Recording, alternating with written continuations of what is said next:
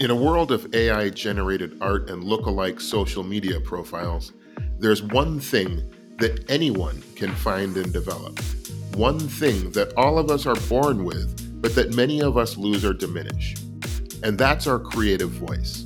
Hypermemoir is a podcast about finding and developing your creative voice. And creative voice moves way beyond just being creative.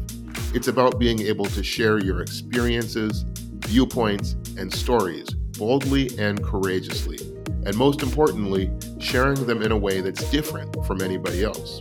In a world where it's too easy to lose yourself in a sea of sameness, Hypermemoir shows you how to cultivate and share your unique creative voice with the world. We will discuss topics to help you on this quest.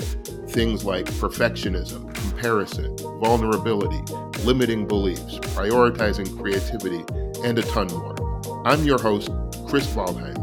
I'm an author and business owner who spent decades of my life disconnected from my creative voice. So I will share with you what I've learned about how to reconnect with that voice. I will also interview creators who've inspired me along my path. Subscribe now and join me as we explore ways of reclaiming, finding, and developing the creative voice that is everyone's birthright.